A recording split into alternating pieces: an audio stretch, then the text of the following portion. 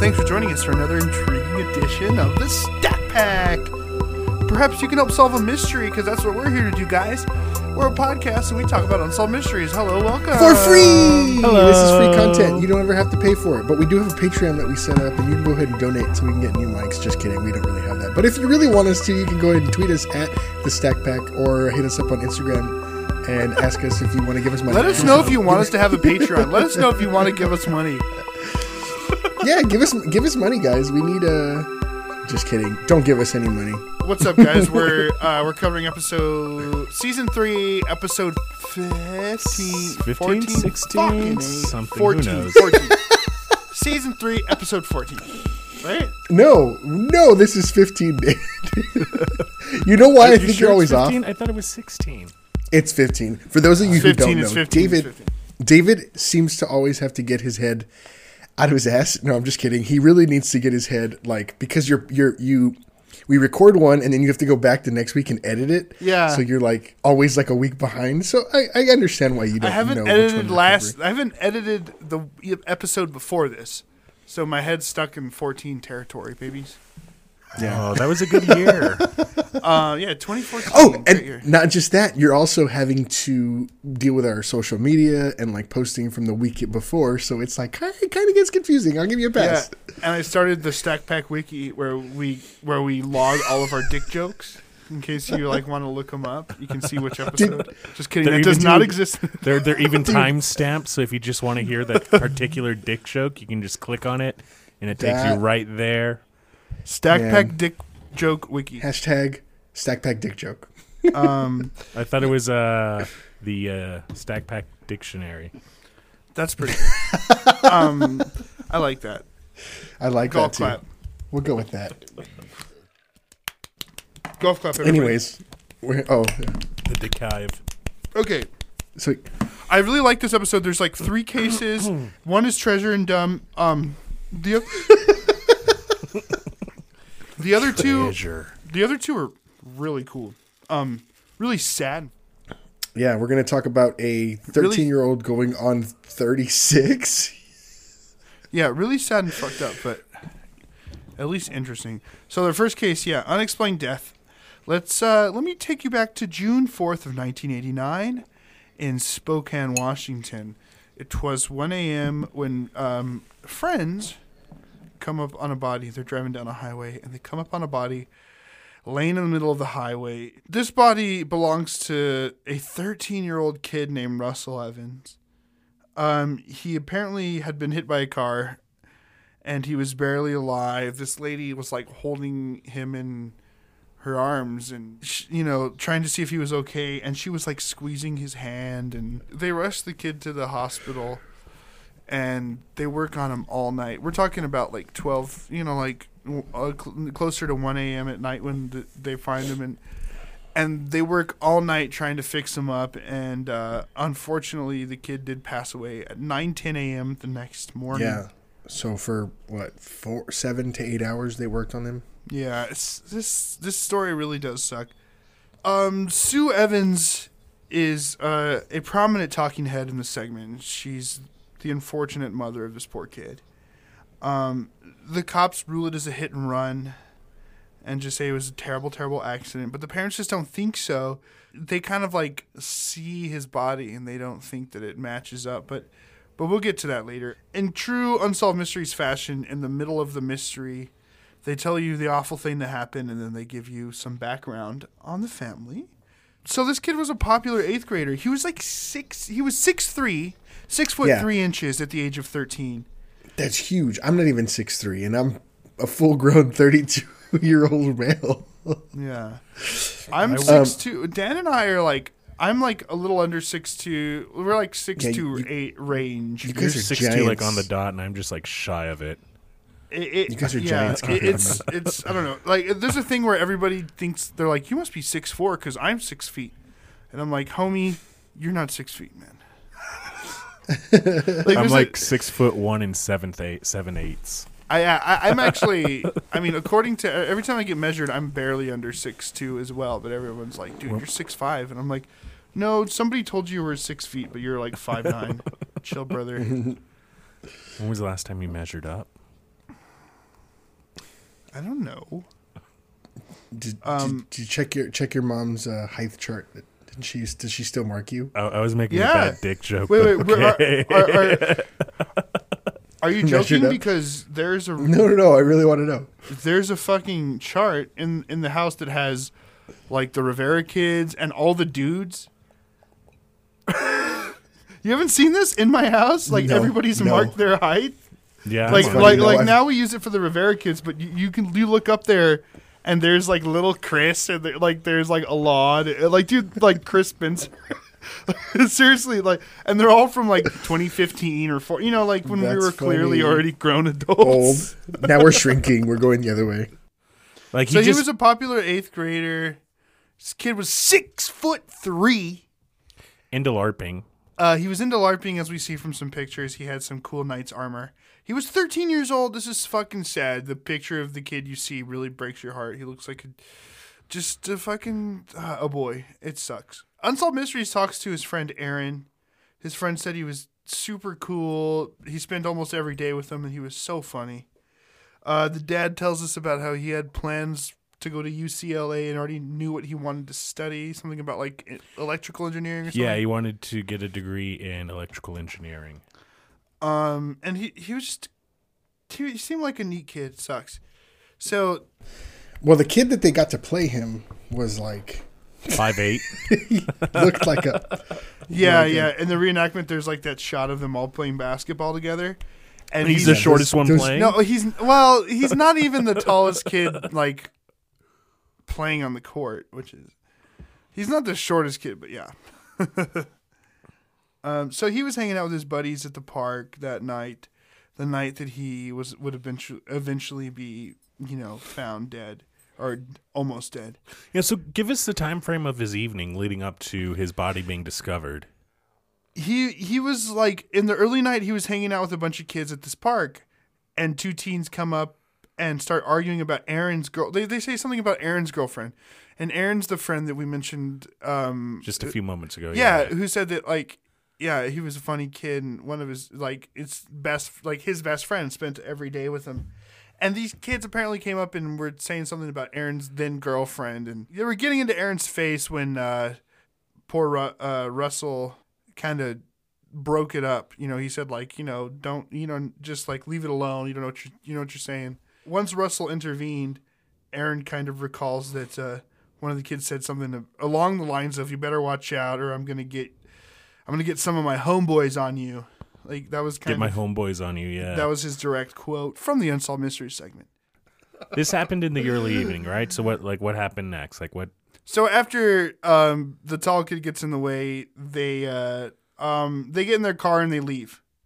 So they hang out in the park for a little bit more, and then Russell spends the rest of his evening at a friend's house where they're hanging out, where he leaves pretty close to midnight. But before he leaves, he calls his dad and lets him know that he's on his way home.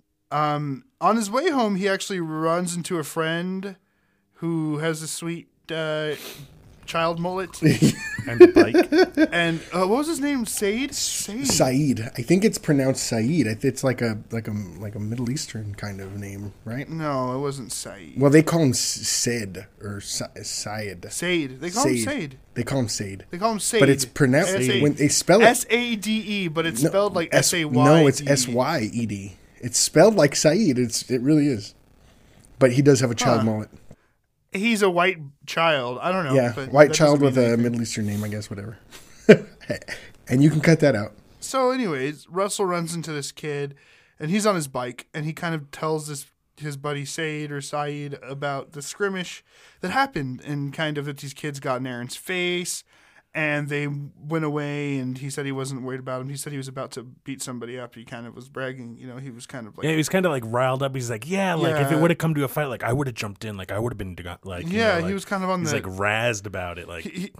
Still, it was kind of like the after effects of the adrenaline of being in a confrontation. I think we can all relate. Mm-hmm. My next question is, who lets a 13-year-old just roam around town at midnight? Well, I guess that's my parents.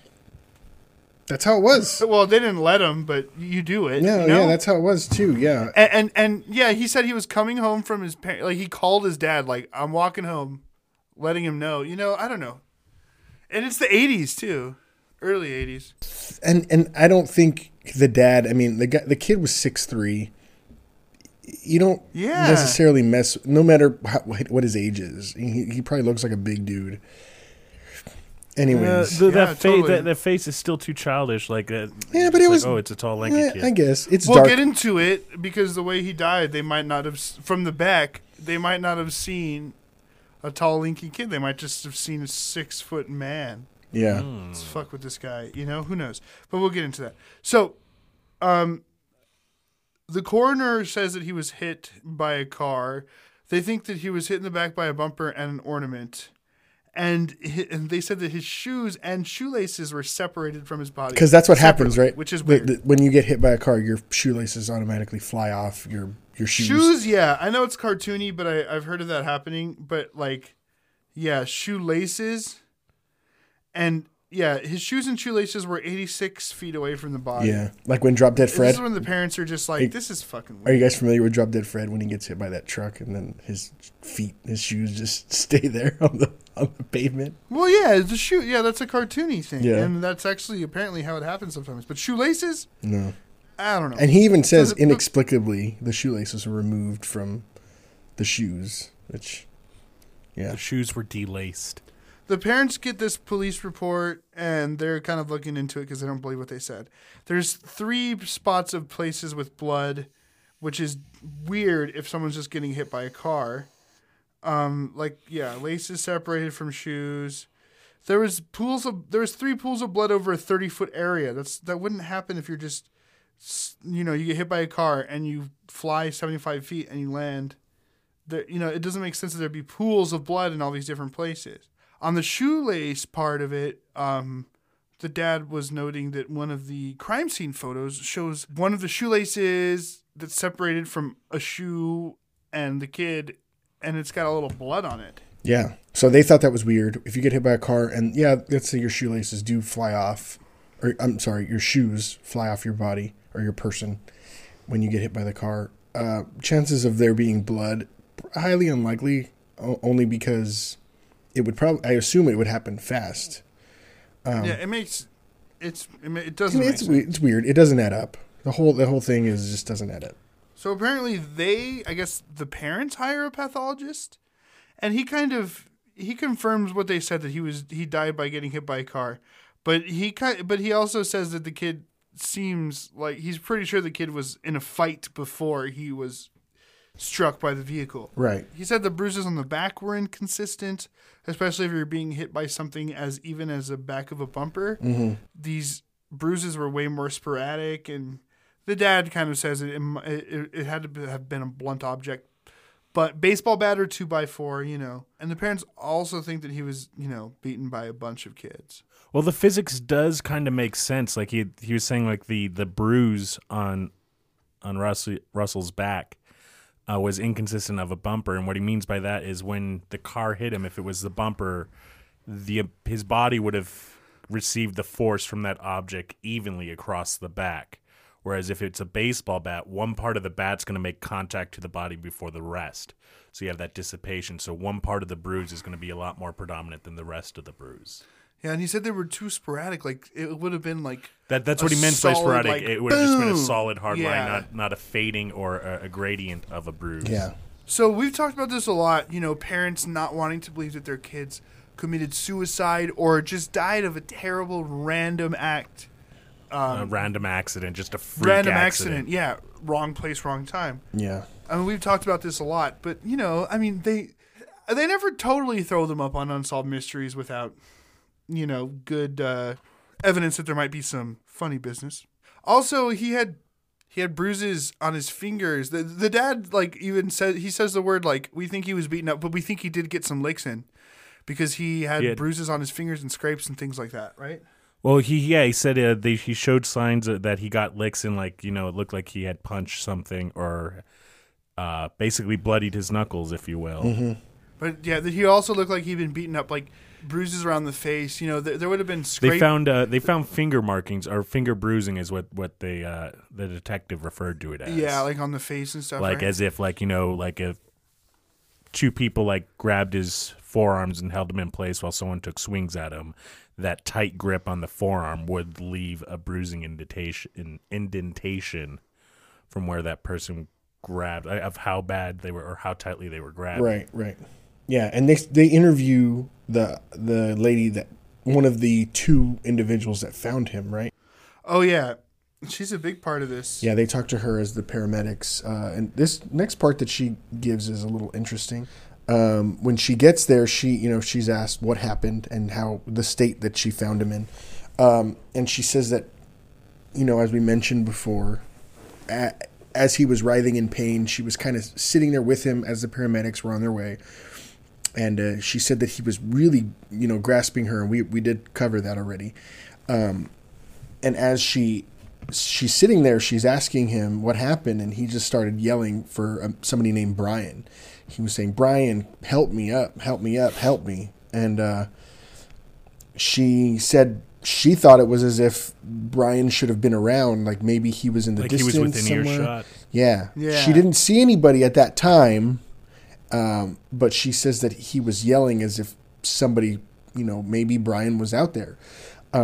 So then once the paramedics show up, she does state that she mentioned to the police officer who had shown up on the scene that there was a boy that she saw in the bushes, and the reenactment is really funny.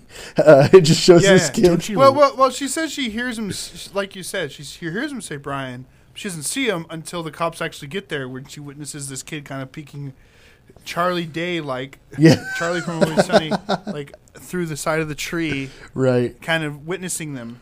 And this the reenactment's really funny. He's wearing these little tiny shorts and a little tight T-shirt, and he just runs up to Hill as she sees him. And he looks like he's about to go play some tennis. Kind of looks like the ball boy at the French Open. I'm late for a squash game. I'll be back. Squash? He's just a lonely ball boy waiting for that fault. Yeah, that's exactly what he looked like. So yeah, looking into this, apparently the boy did have a friend named Brian. Yeah. And the dad had later asked him what he was wearing that day, and he did say he was wearing a white shirt and white shorts. But when asked by the cops later, he denied even owning those clothes. But it gets even weirder. Go on. So, as Sue, Russell's mom, is at the emergency room, she arrived at the hospital, and the name Brian, comes up in conversation again. So the receptionist asks, "How do you want us to handle, anybody that calls to check in on him?" And his mom adamantly says, "I do not want any information given out about him." And the nurse says there's already been somebody that's called to ask about his condition. His name was Brian. And that kind of is a little bit more cause for... Yeah, she's like, why would anybody know that he was in any trouble? Right. Makes no sense. At that time, only the people that knew were the family. So...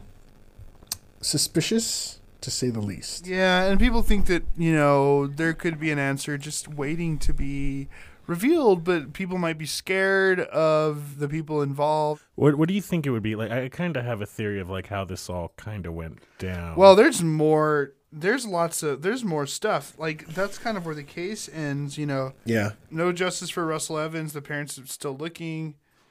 In 1996, there was new witnesses, apparently, that came forward. And they said that they knew the people who Aaron and Russell had gotten into an argument with that day at the park. And apparently they had confessed to killing Russell. And apparently they ran him over with the car, but the police still maintained that it was a hit and run and didn't look into it. Case closed. So this witness basically said that he was run over by a car after being clubbed by a youth gang, like by a bunch of kids, apparently seeking revenge. So that's one story. But, of course, nobody was ever charged, and the police maintained their ruling of hit and run. But Dan found some crazy fucking Craigslist story. What, Craigslist? Dude, you didn't hear about... Yeah, so apparently another witness came forward in, I think it was... I'll read it. I'll read the whole thing. October 28th of 2016, I believe. Let me read it. A witness came forward saying that they had talked to someone that was actually involved in the case and goes on to say about like exactly what actually happened, and it does like some of the stuff they say in this poorly worded Craigslist ad. Believe it or not, it was in the rants and raves section. What? Of all things. I guess that makes sense, right? I guess. Where did you find this? It's a huge, long run-on sentence. I'll be glad to read it. Basically, some of the stuff that they explain there would account for certain things that you would find at the crime scene. Yeah, it's interesting. Okay, this is long, but I'm gonna read it, guys. Who cares? And I've had some drinks tonight, boys. A half liter of rum. Oh, shut up. Just kidding. Okay. You'd be dead right now. A quarter. Okay, I'm gonna read this, and like Dan said, very poorly constructed sentences. Okay. Wait. First of all, where did you find this? The interweb, baby. It was like an article about this crazy Craigslist thing in Spokane, and it was posted in 2016. Okay, yeah. Go ahead. So basically, not only before you read this thing not only has this case has been covered by Unsolved Mysteries, I believe it's also been on Cold Case Files. Yeah. But also another podcast, The Trail Went Cold, actually covered this. Yeah, I saw cool. that. I saw that Mini-sode 9. And Really? so I gotta check that out. Those guys are really good. They were the ones that discovered this Craigslist article. Oh, okay. Well, we're not stepping on any toes, but I'm gonna read this. And I haven't heard this episode, but I do like that podcast. So I'm going to go for it, guys. Okay. In 1989, Russell Evans was killed, by ex-Ferris High School students, semicolon. One of them told me he did it and he graduated from Ferris in 1988, period. This is how I was told, for what happened, which killed Russell Evans, A 4-door car, full with 4 18 to 20-year-old adults, sitting in the back seat of the car was a Daryl, in parentheses, not Darnell, and the killer Thomas J. Grow, parentheses, TJ. Thomas J. Grow, parentheses, TJ, told me they were driving down the hill and they saw a tall kid walking on the side of the road, and Thomas J. Grow said they just wanted to scare the kid, semicolon. The car pulled up next to Russell Evans, like, quotes, Dukes of Hazzard, and grabbed a hold of Russell Evans and took off down the hill. Holding Russell Evans alongside the car, period. When the car took off, down the hill, holding onto Russell Evans, Russell's long legs, went back under the rear wheel of the car, while Russell Evans was being held by Thomas J. Grow, the back door window of the car, and Russell Evans' feet were ran over by the wheel. Are you following me at all? Yeah, I am. Okay. That is how Russell Evans' shoe was found at the top of the hill, and how the shoe had come off from Russell Evans. That's a sentence, period. One sentence. Fuck. That was the first sentence. Oh, no, that's actually, that's a second sentence. At the bottom of the hill, Thomas J. Grow, TJ, let Russell Evans go. And that is where Russell Evans had died. Remember that Russell Evans was a tall 12-year, not 12-year-old, not 13. He was a tall 12-year, that maybe was thought to be older because of his height. There's a comma in the middle of there. For some reason. Thomas J. Grow, a year after Russell Evans' murder, had gone to Washington's Walla Walla State Prison for 7 years for an assault charge. Grow is the murderer. He told me he was involved with what is said above. You can even... I'm going to read the rest without telling you how bad the grammar is. Yeah. You can even ask TJ Grow's girlfriend, Holly. I'm sure he told her. Also, if anyone would like to debate me on what I was told, then why don't you first do forensics on the 2 shoes found on the hill for tire rubber? Or do those shoes exist today in Spokane's Unsolved Murder Evidence Department? Or could it be a cover-up because you don't see the reward poster that was on the wall inside Spokane South Hills Round Table Pizza on Regal Street? What? TJ what? Grow showed me that frame reward poster and at that pizza place after he said what happened to Russell Evans. So the kid framed it? The kid framed the reward poster? That's sick.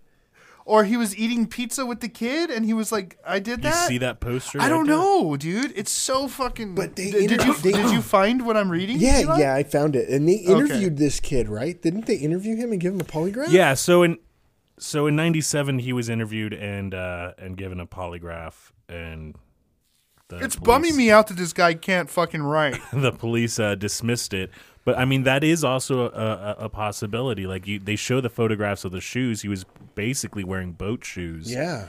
And like if the tip of the toe of his shoes were to get caught underneath the rear wheel, that would definitely rip the shoes off and scatter. Maybe them. the shoelaces as well. As well as the yeah.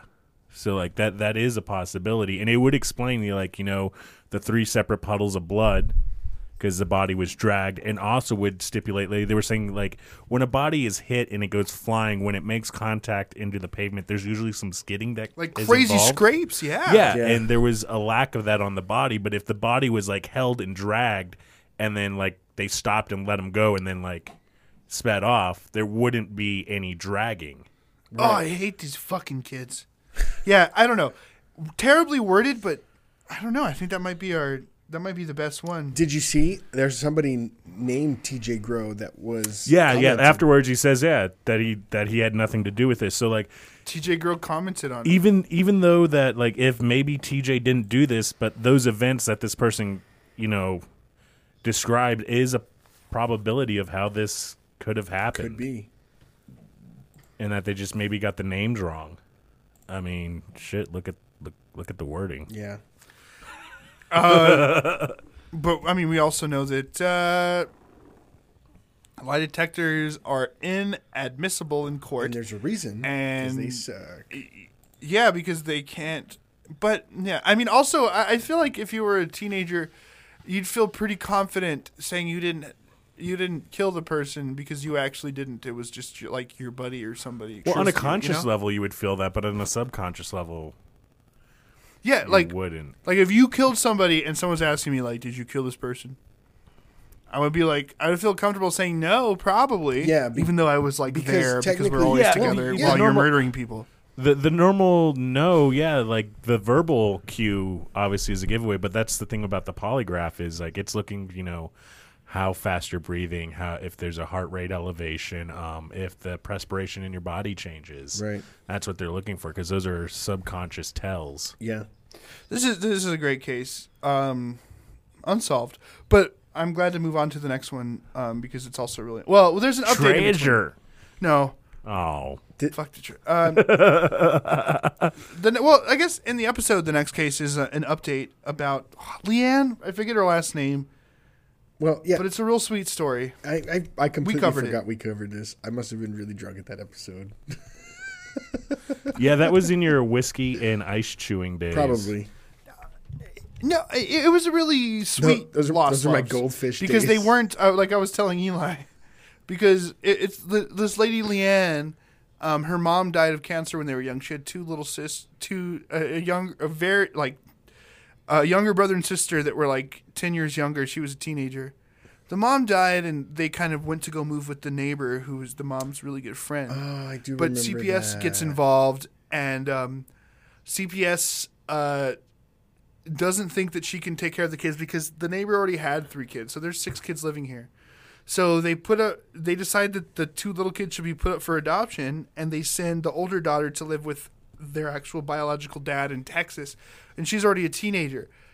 And it's so fucked up. I do remember. Yeah, just separating kids, but that's a thing. That's what they used but to do. the happy story is that as soon as the original episode aired, they get a call, and the little sister calls the call center, and she's like, "Yeah, that's me."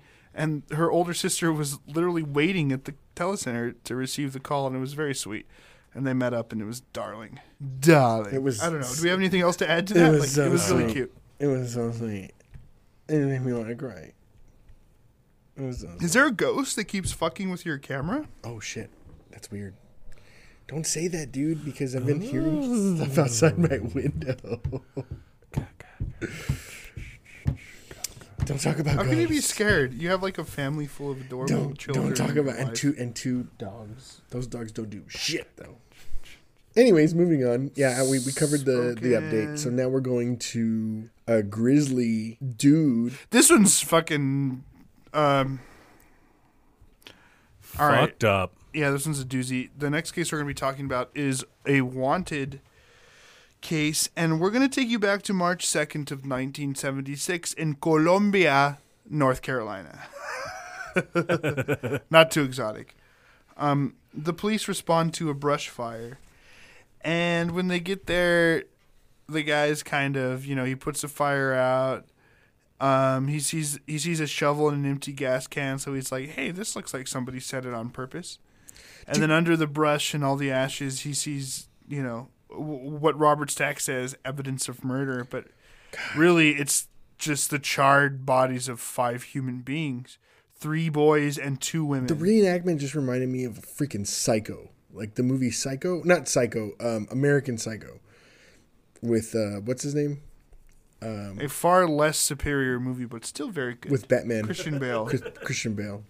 Just sadistic, kind of weird, cold, calculating guy with a suit, slick back hair, kind of, One of them Wall Street types. Yeah, real sleazy. So, yeah, these 5 bodies found burned in this rural area. Few clues at first. Nobody knew what to make of it. They found some evidence. There was like 2 articles of clothing that were expensive enough that they could kind of pinpoint them to be purchased in Bethesda. And but there was not any missing persons in Bethesda to link them to these bodies yet. There was nobody had been reported as missing.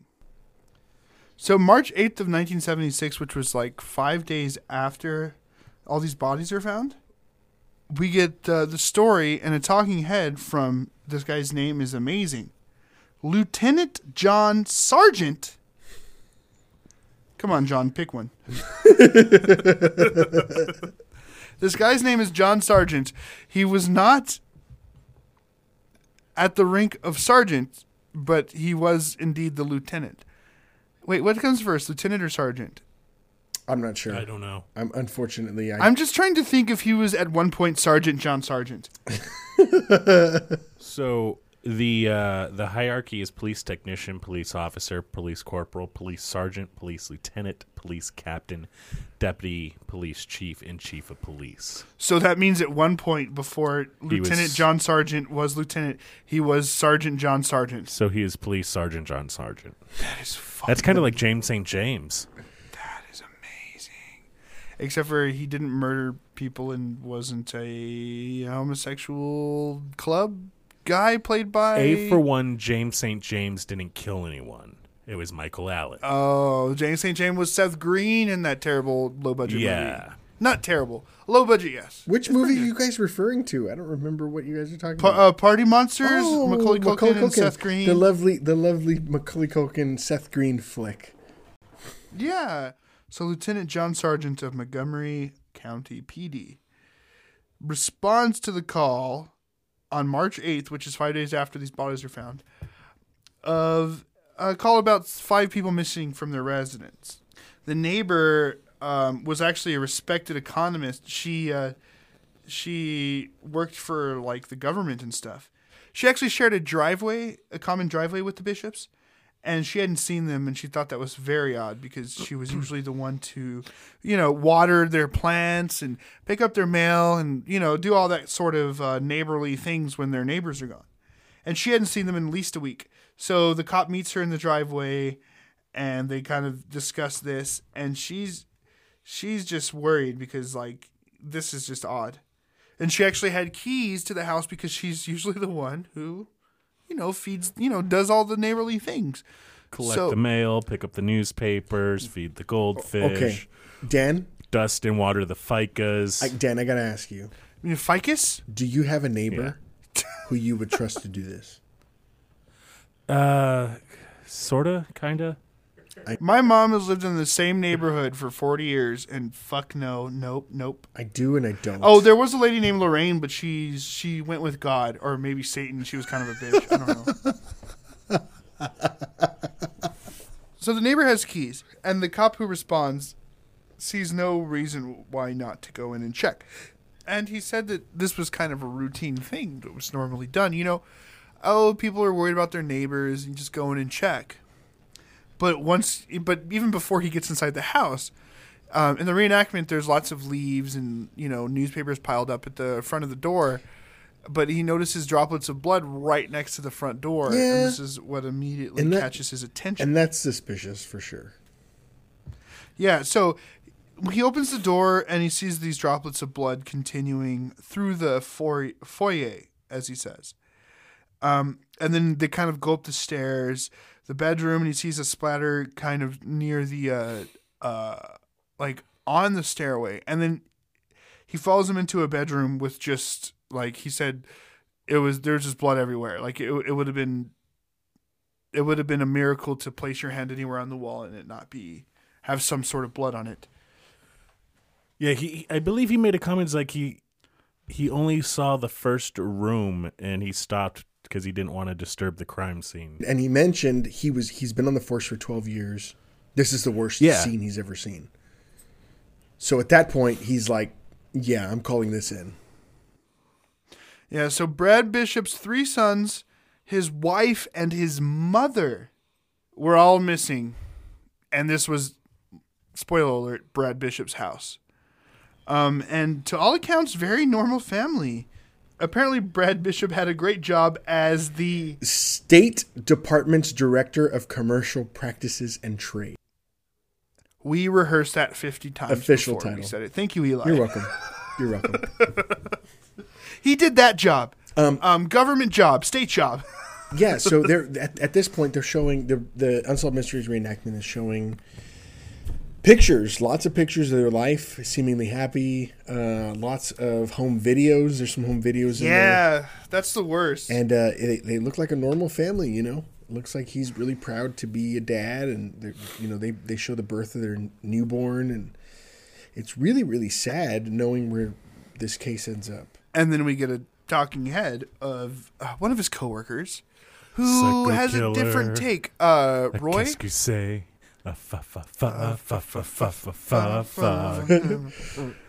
Talking Head's cool band. So his coworker Roy Harold had a slightly different take on, you know, the perfect family man with the great life. He said that he was Roy described Brad as a up-and-coming guy in the State Department, definitely going places, but he was frustrated in his job that he wasn't getting a promotion. And the last time Roy saw him was the day that they put out the list of people that are getting promotions. Yeah, that kind of caught me off guard. Like, I've never worked in an office or a 9-to-5 job, but Robert Stack made a comment that, like, he was upset that he didn't get a promotion on annual promotion day. I was like, I didn't know there was like a day that's like set in stone. Like, all right, guys, today's the day we find out who all gets promoted. Yeah, in big office corporations, it doesn't seem that out of the ordinary. It's kind of like let's see who got the part. That's very It did seem like a high school play scenario. Eli's right. He was mad that he didn't get a promotion on National Promotion Day, a fucking recognized holiday, national holiday. Dan, the fuck do you know? So he saw him on this day where they announce, like, you know, when people get promotions, which apparently is a thing. Let's ask our listeners, if you work in a 9-to-5 job, do you guys have like a specified?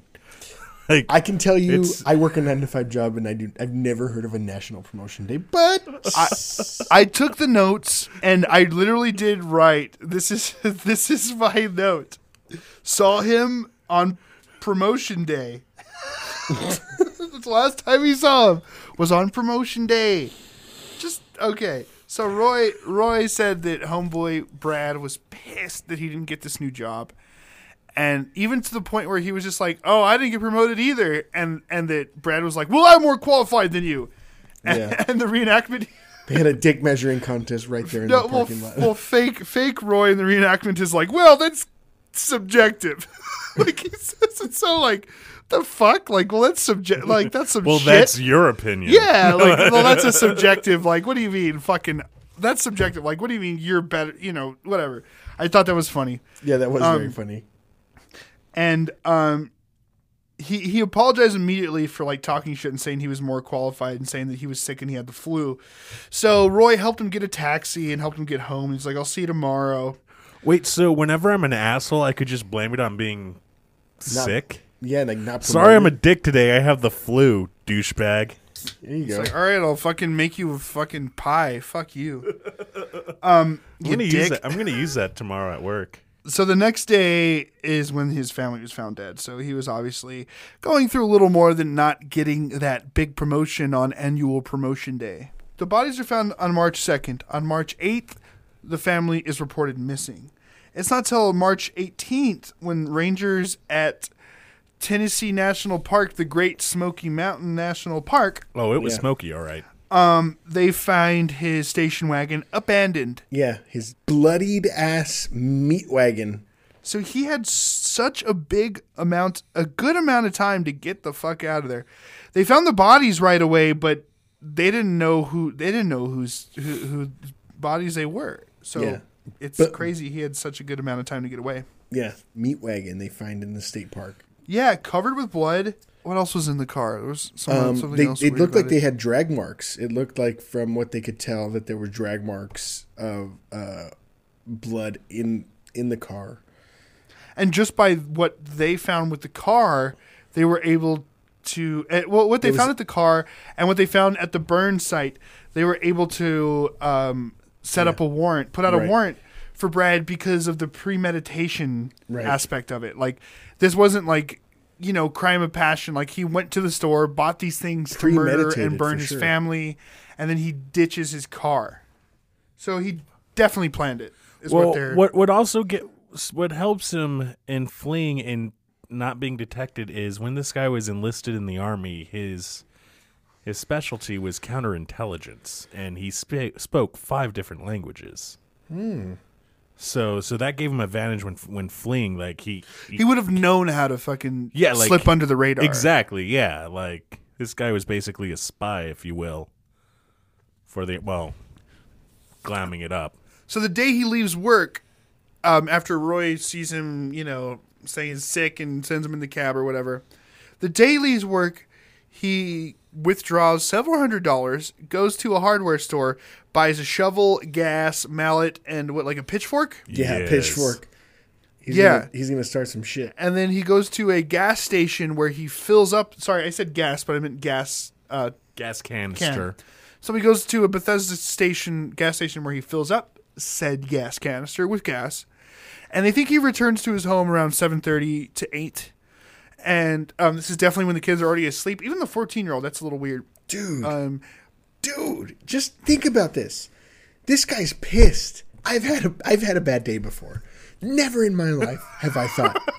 Have you ever had such a bad day that you just want to go home and just take a 20-pound sledgehammer to your loved one's face? No. Never in my life have I thought, fuck all of this. I'm done. Eli.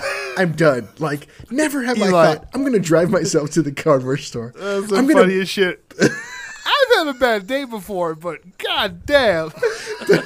Never have I gone and this guy had hours. He had hours to go and plan this meticulously. He got money out. He went to the hardware store.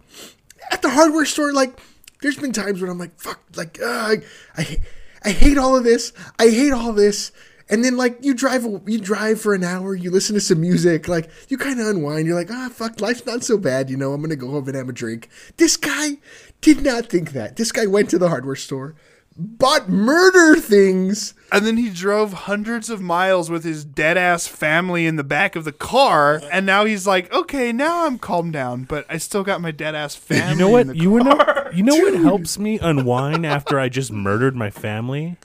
A nice, calming camping trip to the Smoky Mountains. Do you know what else Great works? Smoky Mountain National Park in Tennessee. I bet you it's fucking beautiful. You know what else works? It's Tennessee. Whiskey. It's gorgeous. Whiskey works. You know what I bet he thought? He probably killed them all. Drove out to that forest and was like, "Oh, life's not so bad. Too bad I already killed my family." Well, Right? That's what I was thinking. I was like, after he got that time to decompress and just calm down, he's like, oops. Oops, my dead family's in the back. But see, here's the problem, Eli. You don't have a wife and a mother-in-law that constantly nags you and tells you that's that right. you're a wash-up and you're a failure. But that's what Roy said. Despite the fact that you speak 5 languages, you are a fucking failure. True. Because you did not get that promotion. Then this why year. not just kill the mom and take your family and go take Go them to with Florida. you? So let's break down what they think happened. 7:30 or 8, he comes home. Kids are asleep. They think he kills his wife first. She's like reading a book, and there's like a bloody mess next to it. She's dead. The book's in her hand. They think she was reading it. Next, they think he killed his mother after she came back from walking the dogs. And then he went upstairs and killed all of the kids who were already asleep. Nobody had any defensive wounds. Unsolved Mysteries does say that it was the wife, then the kids, then the mom. Yeah. But I read it differently online. I don't know. We don't know exactly the order of when people were Of killed. slayings. But it's nice. It shows that he still Eli, has there's no ghosts. Calm Dude, the fuck down. I straight up heard knocking on the fucking outside. that's just the tree. There's blowing no up tree against the in window. this window. I just Shut saw. Wait.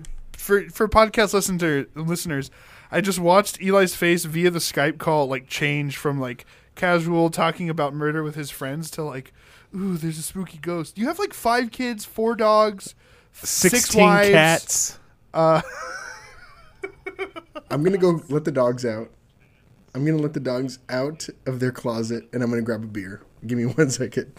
That freaked me the fuck out. I'm Seriously. keeping all this in. I was just talking about murder. I'm like, Eli, shut up. There's no ghost. I can see it on your face. Well, what I wanted to say, and it really doesn't matter if Eli's here or not, is just like, you got to admire the fact that even though this guy did this heinous crime, he still has the heart to take care of his judge a good boy. He kept the family dog. I know. RFPC. Murder the family, keep the dog. So he lights these bodies on fire. He buys some tennis shoes because someone saw him buying tennis shoes. And then he drives 400 miles to the national park in Tennessee where he leaves the car. You sound so casual. So he lights these bodies on fire, right? As one does. After you kill your family. So cash. And then he just So goes the out and bodies buys are some. found, Then he just and goes the out and buys himself some free Reeboks, you know? Yeah, and then he gets himself some sweet, bright white Reeboks. The bodies are found in the 2nd. His car is found in this national park on the 18th of March. So that's so much time to escape, and there's no indication. The cops also mentioned that there's no indication of a possible suicide or an accident. You know, he's just gone. They think, like, they literally show in the reenactment, he leaves his car, he takes his dog on the leash that you were mentioned earlier, the family dog, and he just leaves from his car into the fucking mountains. I feel like that's the biggest mystery of all. What happened to the dog? He kept him. The dog led a beautiful, long life with him as they fled the country. Damn it, Dan. I'd like to think We're so. only assuming to make ourselves feel better about that judge a good boy. That's what happens. You know, when you don't cross your owner, you don't get murdered by a sledgehammer and then burnt in a field. God, it's so awful. There was 3 boys, 14, 10, and younger. It's fucking awful. They actually think that he kind of just like straggled behind a bunch of like a big group of hikers, and you know wherever they ended up, he went from there. It's kind of blended in until it was forgotten about. Disappeared from the national park where that car was found. So he covered his tracks, and he hadn't been seen in 2 years until in 1978, 5,000 miles away in Sorrento, Italy. Guess who comes back into the picture? This is so cool. Roy Harold, our buddy who was telling us about his family life and how he saw him last, and he seemed a little off, was vacationing in Italy. He said he was about to get on a bus to go to Rome when he was in Sorrento. And he went to go use the restroom before this.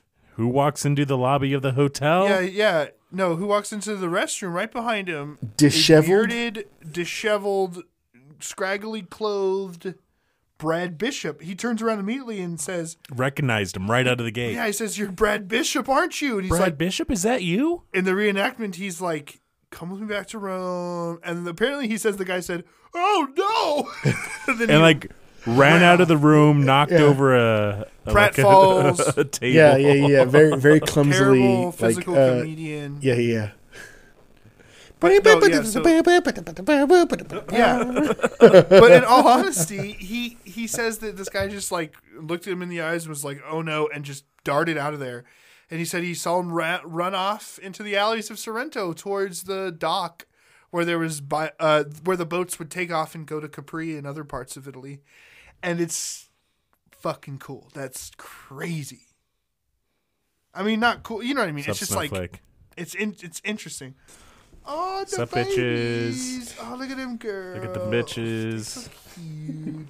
I got some hot bitches. I like how right you're here. drinking your booze with a straw now. Aw. Can you put the headphones in Okay, Freddie. not Snowflake, Chloe? the better one, the poodle. The better poodle. Chloe, come Chloe, here. my girl. Chloe, come here. Pick up that tiny little dog. There you go. Here you go. Here, she can hear you. Go ahead. Hi, Chloe. I love you. What's up, my pretty baby? I'm gonna come and steal you. She's like, what is this?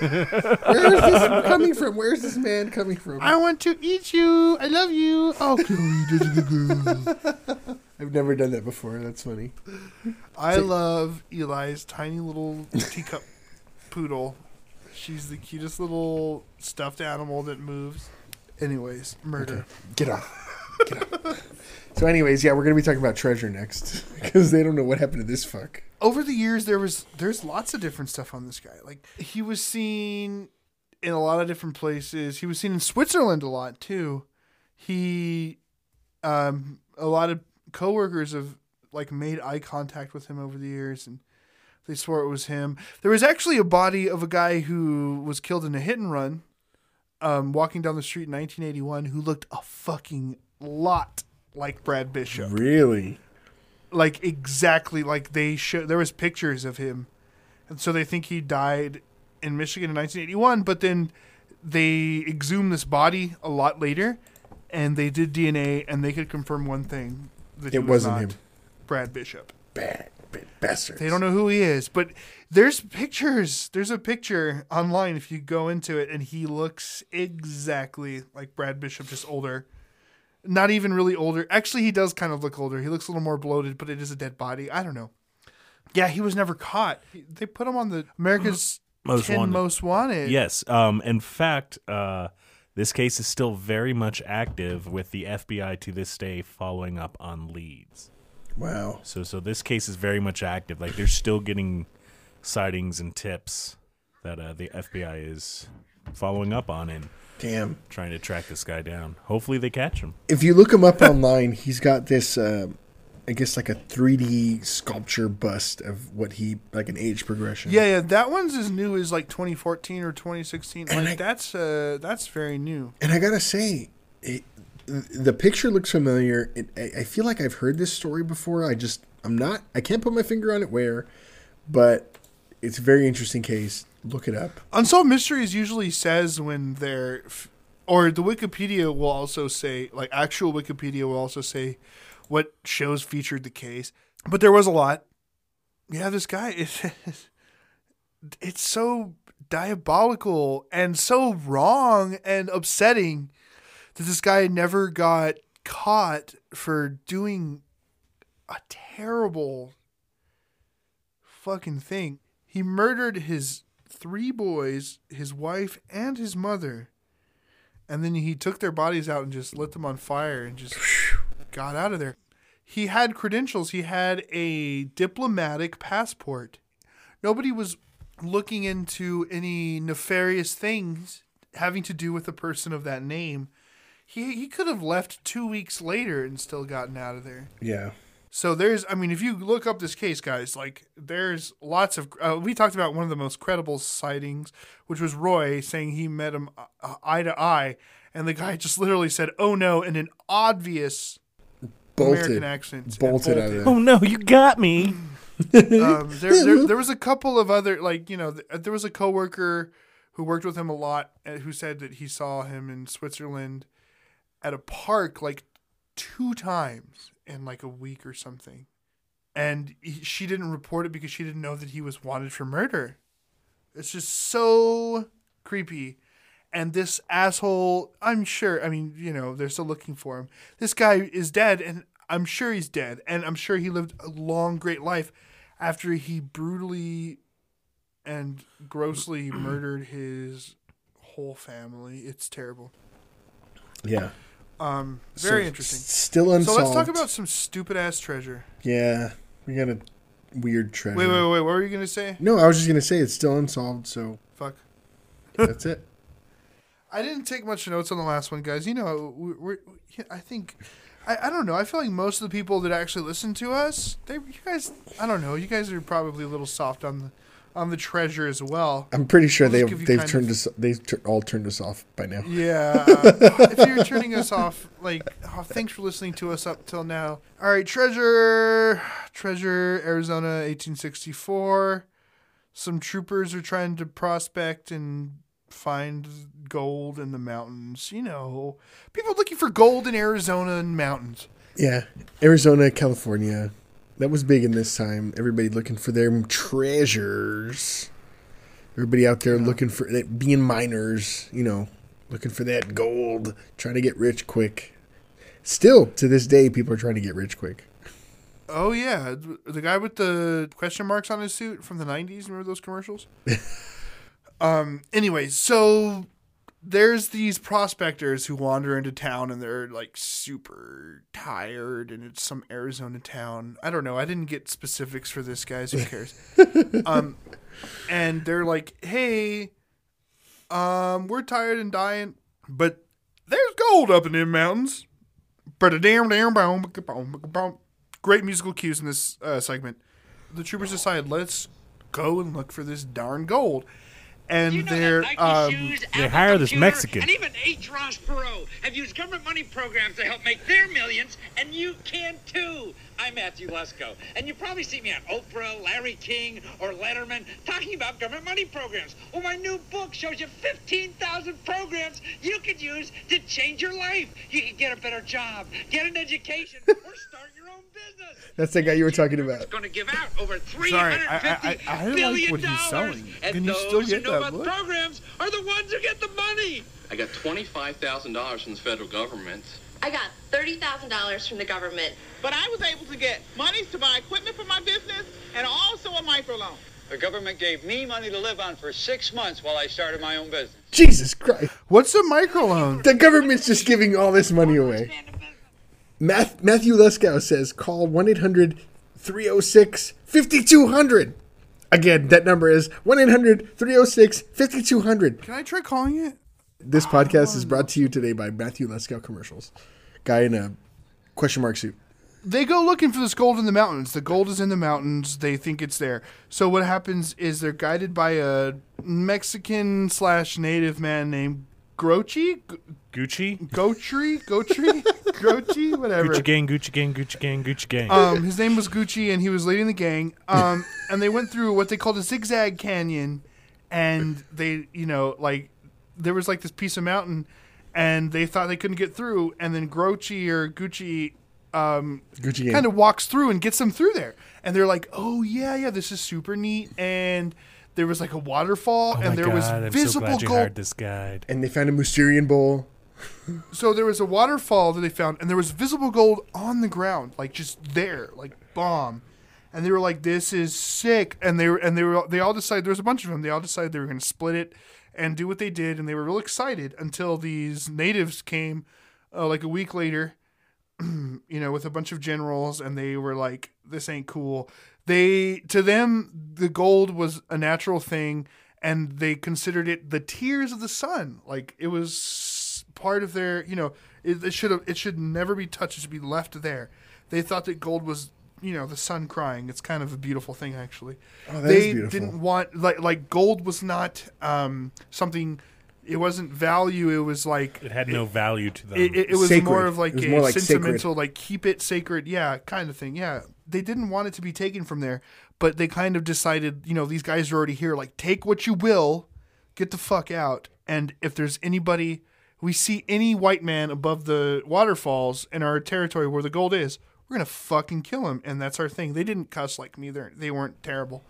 But they made that deal. We will kill them. A few days go by, and one of the settlers goes chasing after a horse on the ridge line that had escaped. And when he returns to the camp, he shows the group a large nugget of gold the size of a hen's egg. And it's literally an egg spray painted gold in the reenactment. Yeah, and then, of course, like, the guys who run the operation are like, dude, what the fuck? Like, we got this deal. You gonna get murdered. But it was just, what happened was, like, over the time of them mining in that area, the gold fell down from the mountains and it washed in from the rivers, and they started, like, they had, like, little nuggets in a coffee pot that they kind of kept hidden for them in the camp. And that's kind of the way they were going to do it. So at one point they had hidden about 300 pounds of gold. And apparently the natives figured it out, and they kind of went in and fucked them up. They, like, murdered them all. And the two guys were, like, waiting on the mountain like, oh, shit, everything we built is getting destroyed. This isn't cool. We out. And these guys, fled. And that's when they were, like, talking about all the gold in the mountain. And they were, like, they were penniless, so they spent at least the one guy spent his whole life looking for all this gold. And he died penniless and drunk in a bar. And that's when the thing kind of became legendary. And so, of course, all these modern dorks to this day are still looking for it. But you know what's cool is two of these guys that they profile, whose names are in the episode, but I'm not going to talk about because I didn't write it down. They actually find the waterfall. Like, they find an empty waterfall. So, Ron Feldman and geologist Mick McPherson. Mick McPherson. That's a cool fucking name. I'm glad that you got that information. I Mick did. McPherson. And he's got, like, he's bald, but he has, like, he's got bangs. Yeah, he's got, like, bald bangs. He's goofy. Yeah. But he wears a cowboy hat. They found the waterfall, and he's like, when we saw that waterfall, it reminded us of him. And when we didn't find the gold, it also reminded us of him. So he thinks that the guy who eventually wrote about this went and found the gold and kind of wrote the story in a misleading way and just didn't tell anybody that he had the gold. Or there was no gold, or somebody got, it's just...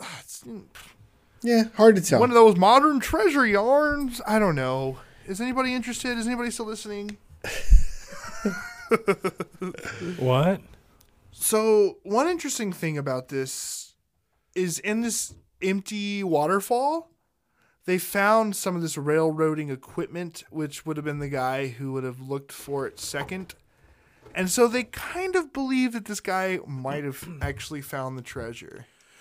And that they did there's mention nothing that to find. when they went digging, they discovered a piece of a railroad tie, Yes, sir. some rusted equipment that would be used in a mining operation, but Yeah. more importantly, a potting Yeah, like I said, a Mousterian bowl.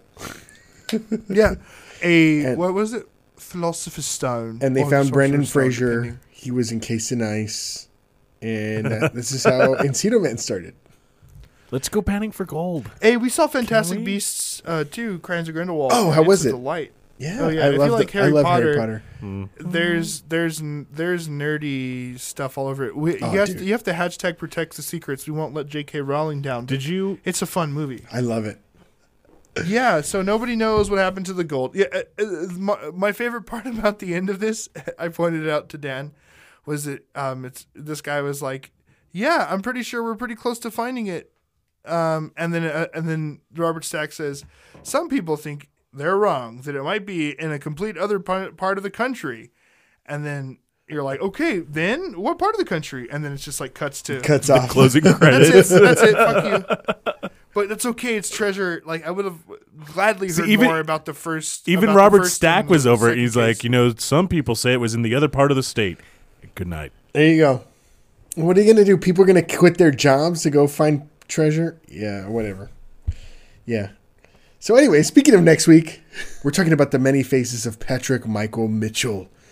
Ladies' man, gourmet cook, notorious bank robber.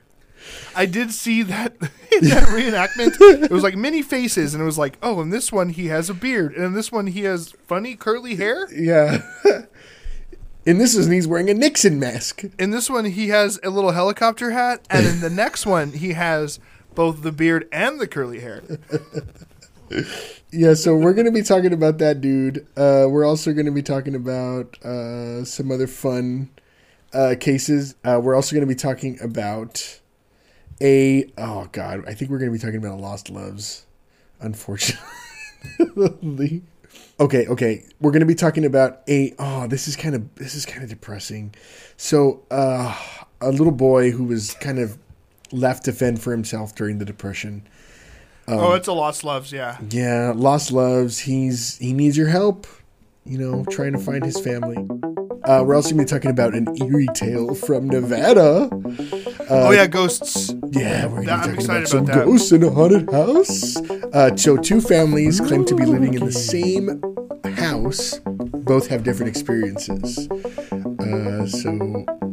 it's gonna It was like some was just a little bit of spooky nonsense, and some of it was like, hey, these ghosts want to hurt us, so that'll be fun. But yeah, thanks for listening. With a Stack Pack on Twitter and Instagram. Please, if you're actually listening, please leave a review on iTunes. Yeah. It really means the world to us. Give us some feedback. Yeah. If you want us to do better, tell us how. And if you want us to do more, just say that you like us, because we're gonna do more. It's good. But we're being real desperate, babies. Give us a review. Let us know that you're listening. Come on. Yeah. For Eli really cares. I love reviews. Just kidding. I love reading reviews. We all really care. We Makes all me- love it. it makes me We all really love to know wet. that people love it. Yeah, it makes us really happy to know that people are listening to shit we put Very out. So conceited we and don't. self-centered. It makes us feel happy that people actually listen to us and give a shit. Like, we're not just drinking and rehashing old stories that will never be solved. Thanks for the support either way. Wherever you're listening to, even if you don't have iTunes or Apple products, that'd be cool if you left a review at any of those places, but it really means the world to us that you're hanging out with us. We're the Stack Pack on Twitter, Instagram, Facebook. We're all separately on those things. I'm at DAVYHOW, Davey Howell on Twitter and Instagram. Road_Den. And as always, I'm Big Bad Vinyl Dad. For every mystery, there's somebody somewhere who knows the truth, and perhaps that someone is listening, and perhaps that someone is you.